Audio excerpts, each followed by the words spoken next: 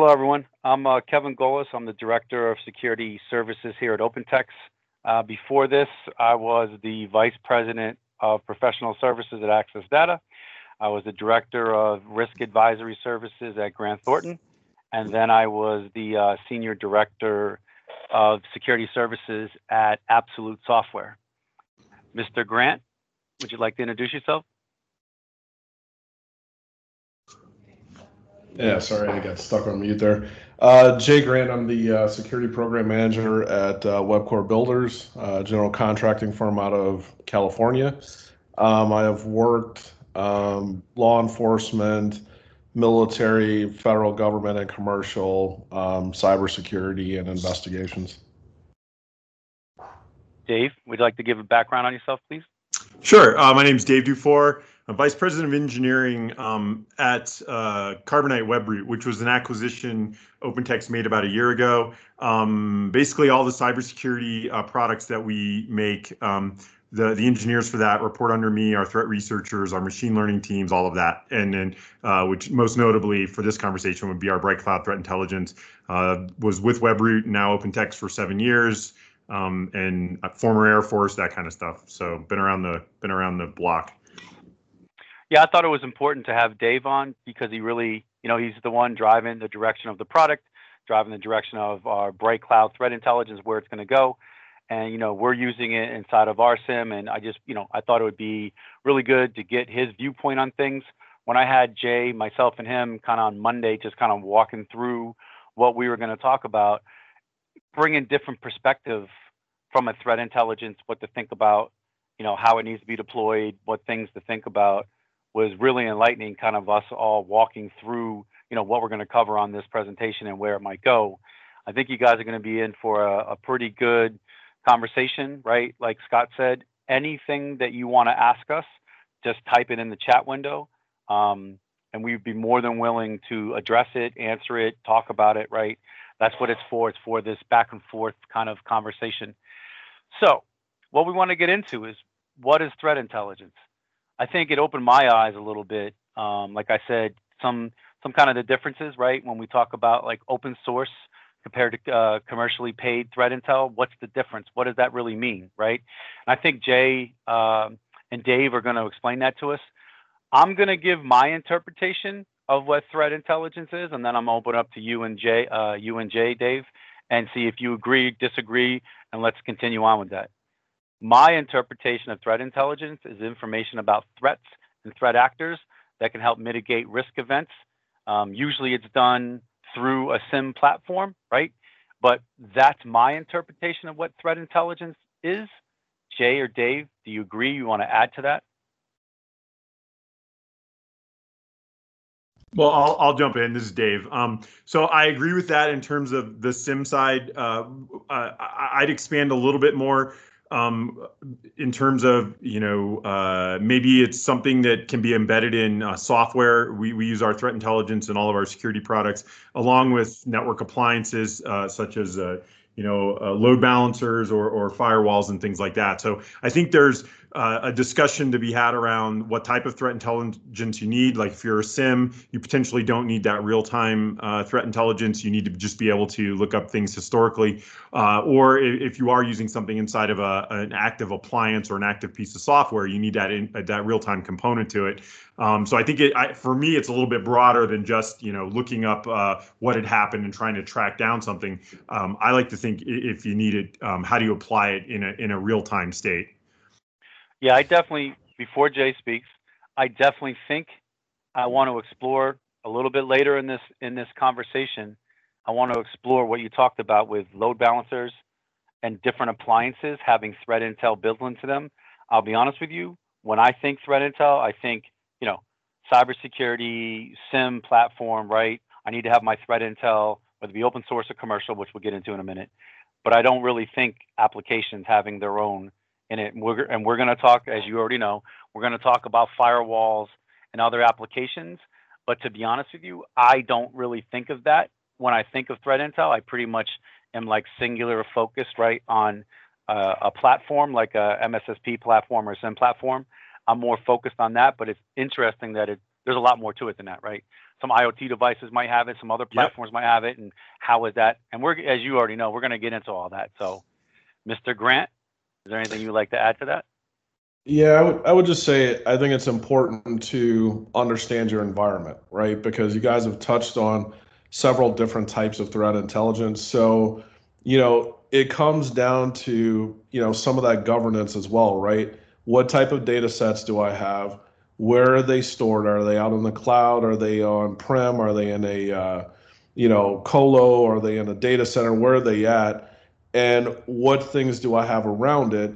And what types of attacks can come towards me, right? Because some folks, IoT could be a very critical piece. Others, it could be, some type of cloud data lake. Others, it could be a on-prem data lake, right? So understanding what your environment looks like and where you're placing the threat intel and what it has visibility into is pretty critical. And, let's not forget about, the dark web stuff, the surface web stuff. Is that part of the threat intel? Do you need to have it? There's a lot of nuances that go with threat intelligence.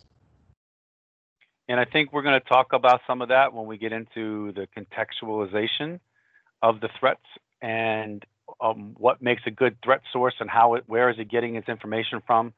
We're going to talk about that, as you already know, Jay, in a little bit. Let me open it up with this. Dave, what's the difference between like an open source threat feed and a commercially paid threat feed? Yeah, that's a great question. And obviously everyone, whatever I say, we can poke holes in it all day long. So I'm going to use generalizations with the understanding that you can obviously throw shade at me if you want. The trick here with an open source is it's typically some type of list that's been crowdsourced, or maybe you're downloading it from the government, maybe the FBI, things like that, and you're getting it from a location that everyone should get it from. And in fact, if there are free sources and you're able to consume those, you would be remiss in your duty as a security professional in not doing so. But a paid threat source, and I'm not talking just about Bright Cloud, threat intelligence, the stuff we make. I want to, in general, you really have to understand what folks are doing are standing up things like honeypots. They're actually crawling the internet, scanning, looking for threats. They're comparing, threats that they see to other types of threats in the wild. You're actually downloading threats, whether it be a file-borne or network-borne threat, and you're blowing it up in an environment and trying to understand where it's communicating back to. And you're actually spending time and energy to identify, collate, catalog, and then somehow publish that information for your customers. So depending on the level and how often the velocity of that data can relate to the cost, but there is some effort and analysis put into a paid threat source. And if you're not getting that, you shouldn't be paying for it. And so really the difference is between what is being crowdsourced or provided by the government or other entities and what an organization, a for-profit organization would be doing to actually go out and actively look for threats and then provide that information back to you. So let me ask Jay this question. Do you think it's beneficial to have more than one source paid? So, I definitely think that you should consider it, based on how your enterprise is set up and, as I mentioned earlier, what's important to you. And it kind of piggyback off of, what Dave just said is, there was this term in the military that we always had. It's called a force multiplier, right? So your paid threat intelligence is your force multiplier because there are engineers and analysts that are behind that. Running ML, running AI, doing the honeypots, like you mentioned, doing those types of things. When you have just a static list that's open source and you're not doing anything with that, you're not maturing that data set, I'll remind you that the bad guys still have that same data set too, right? Because it's open source. So bad guys can sit there, know what you know, and, go after your environments because they know that it's not there, right? So there's definitely benefit to having a paid threat intelligence source. There's definitely a benefit, depending on your environment, of having more than one. And I want to second what Jay just said there. And this is coming from a guy who makes a product that is for sale. There is value in having multiple sources, but you have to make sure you're meeting the need. You don't want to go buy an IoT source if you're running strictly enterprise. But Jay is absolutely right. And as I'm trying to validate that comment because we sell a product, but I want you all to think that you probably should have more, because I like to say we're not perfect, and I feel like our not perfect is better than other people's not perfect, but absolutely people see stuff that we don't see. And so it's good that, as Jay said, have a false multiplier across multiple sources. Yep. And let me just ask another question. Is it true that if the threat feed is open source, i.e. free, that it's usually coming from other open source technology, not a paid technology? And then I guess the next question would be, those open sources probably are not as in depth, or as the integrity of those sources may not be up to speed as quick as a commercial feed. Would you agree, or how would you differentiate between that as well? I'll make a run at that first. I would say there are some really bad open source threat feeds where people are kind of crawling the internet, pulling it together, calling it a list, and looking for hits on their website. But let's put that aside. I think there are some really good people out there trying really hard to protect the internet, and they actually are spending their own time and energy to put together good open source data as best they can, pulling it from active threats. Google does a good job. There's Virus Total, which some people like, some people don't. The Fish Tank, they're all trying their best. And I think they are putting good effort into it, and there are reasonably good free sources. And I do mean that. People are out there trying. Yep. Yeah, and I think I would add to that in the fact that it depends on the community. I really think that that's what you're kind of outlining out there, right? Is how is the community set up? If you look at like hybrid analysis, right, you have to go through a validation process in order to use the extended sandboxing services and everything else there. They're giving that great effort in trying to validate that they don't have bad actors coming in there fishing around in the data, and then giving you a way to share that across the community. Those types of things, if you're looking for open source, are the types of things that you would want for a valid open source. You don't want something that's just a list somewhere. That list is whatever the list is. You need to have at least an open source community. MISP, some of those others that are out there where there's active community participation towards the data, but there's also oversight and governance and validating who's putting that information in. Yep. The last thing I want to talk about as it relates to open source to commercial is, I also read a lot of people's complaints on open source was that it was very noisy and filled with errors and false positives. So I guess that's another element that you're looking into. Dave, just quickly, you don't have to get into a big depth thing. How does commercial threat intels clean up that noise? How do they kind of reduce that false positives? Yeah, that's a great question and a good point.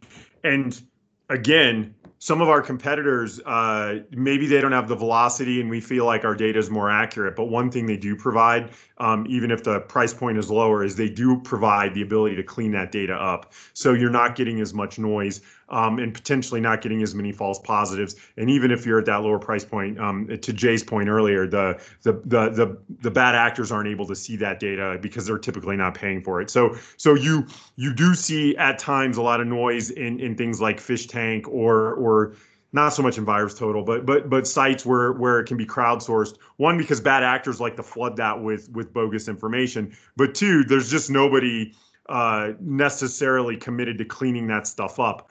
And so even at a lower price point, if you could pay for something, you're typically going to get a little bit cleaner data. But if you have some type of cross correlation and you're only flagging things that you see in multiple data sources, you might miss something, but you will reduce the noise quite a bit by doing something like that. Okay. And I think, Kevin, this will kind of run into one of the other topics that we have too. You also have to look at the fact that with your open source, if I put in an IP address that was bad today and I validated it, what's the follow-on process behind that when that IP address becomes clean? Because we all know the Azures, the AWSs, all those things exist. There's load balancers in front of them. There are thousands of, URLs and servers behind those. So, one thing may be bad one day, but it's clean the next day. And it goes into your infrastructure as far as what's feeding your threat intel. Because if, let's take a proxy, for instance, if you're not doing SSL break and inspect, you're not getting the URL referrer header. So you're only getting that domain landing. So, that's one IP address, but the actual bad server is behind there. So if you're not doing and manipulating the data the way that you need to feed that threat intelligence source, you're not getting accurate information. Yeah, that's well, actually and I want to jump in because Jay is spot on something here, or I mean, he's spot on a lot of stuff, but something I really want to hone in.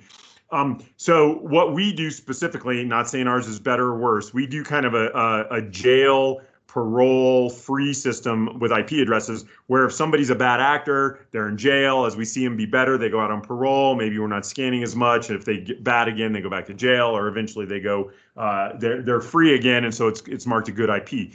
The point that I'm trying to make is the status of something over time is important, because let's say you're examining syslogs in a SIM from a router, and the data that you're looking at is 2 days old, and you just pulled in a new source set of IP addresses, but that source set is active right now. And it's quite possible that you might trigger on a malicious IP that your stuff was communicating with, but when it was communicating with it, it wasn't a bad IP, and that's making a ton of noise for you because you actually don't have a problem. Or the inverse is true, that you're looking at IP addresses from a log that's a day old, and the IP was malicious a day ago. Now it's not malicious, and you don't know that it was a malicious a day ago. So there's a time correlation in there that's important as well that you may not get if you're just looking at sources that don't have like historical perspective on those data points. Yep, that's good. Let's talk about firewalls.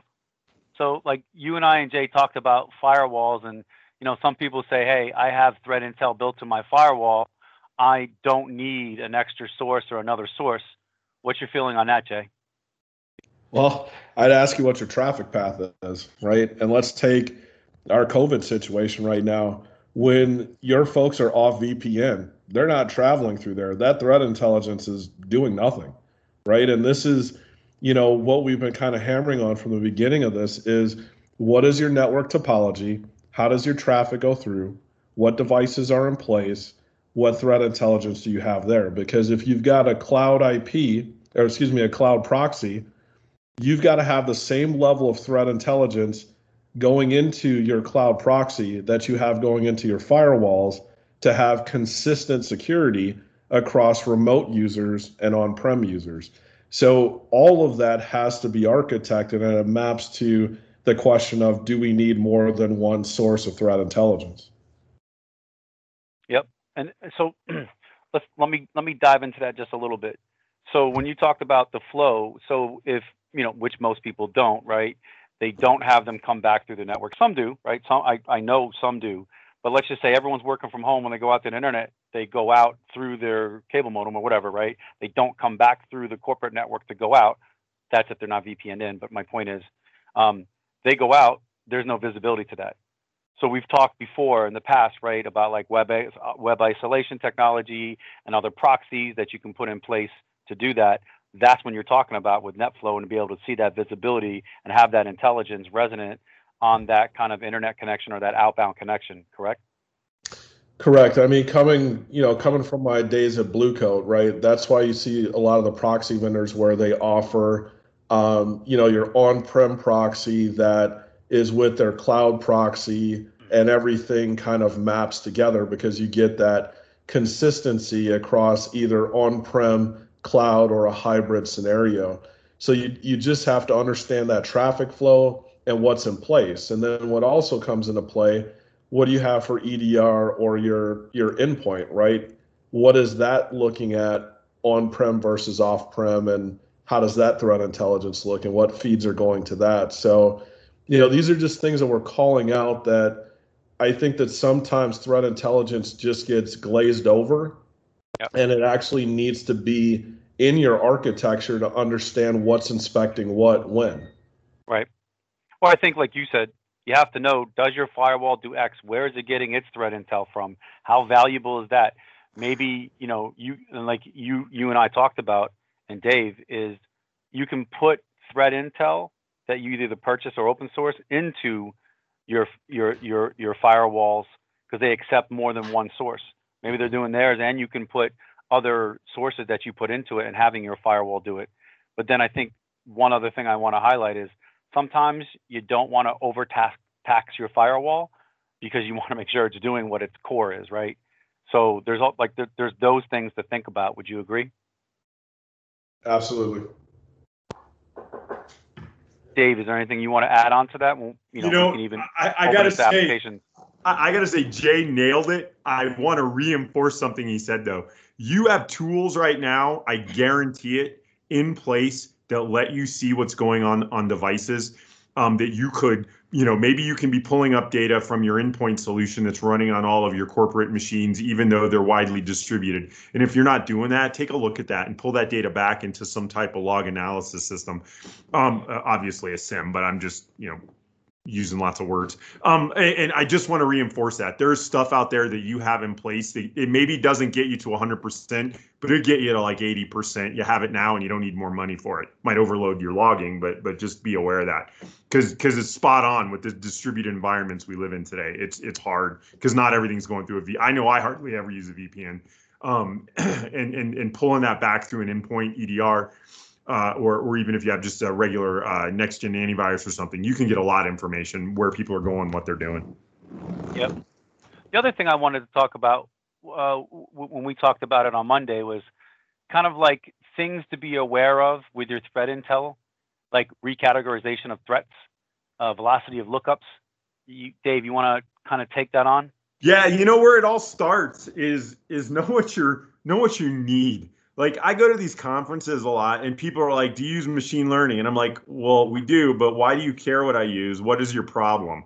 If you are an MSP, you have 10,000 users and you're supporting, a small business footprint and they're all, welders across central Oklahoma, you probably don't need an active threat intel data set that you're paying $100,000 a year for, right? But if you're running a large enterprise, you might need something like that because you got to monitor where your people are going. So first, you better take the time to define what your need is based on your ecosystem and your environment.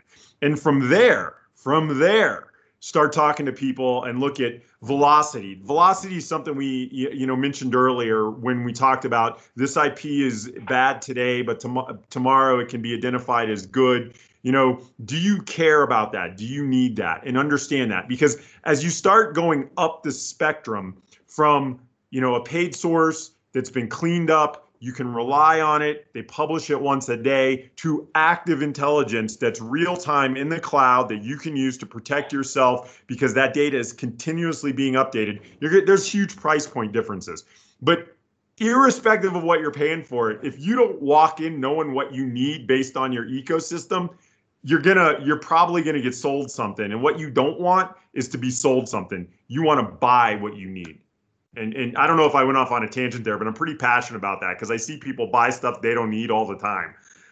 Well, I think that's right. I think you have to understand exactly what you're looking for in a threat intel feed, right?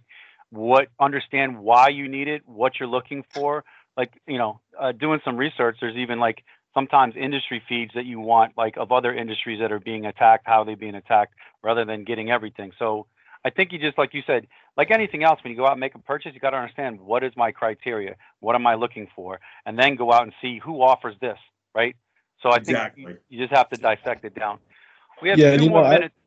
Go ahead. I wanted to just plug this in real quick, Kevin. What I would challenge everyone on the call to do after this is go to a whiteboard, draw out your architecture, and draw out your traffic flow. Draw out if a user is off-prem, what the traffic flow is, if they're on-prem, if they're off-prem on VPN, all those different scenarios, and then mark what threat intelligence is doing what where. That will give you a different perspective of what your security posture is in your environment, because most folks aren't tracking it that way. and you may find some gaps in your area, and that's where you can then go and justify that spend as to, hey, this is our security posture when they're, off-prem, off VPN. This is our security posture off-prem on VPN. This is our posture on-prem. This is where the threat intelligence is different. This is why I need to standardize this across the board. Yep. Last statement I'll make, when we do our risk profiling, that's one of the things that we do, as you know, Jay. We look, where are the risks known? Where are they unknown? Do we have any other risks out there? How do we mitigate that risk? Like you and I put in web isolation in the past because there was a high risk there. It's just understanding where your risks lie. Like you said, where's your traffic flow coming from? How are these people connecting? Where are they connecting from? Like Jay said, it's a whole enterprise kind of like risk posture that we're looking for. I know we're at the top of the hour, Scott. I would like to open it up to any questions anyone has before we end this recording. Does anyone have any questions that they want to ask myself, Jay, or Dave?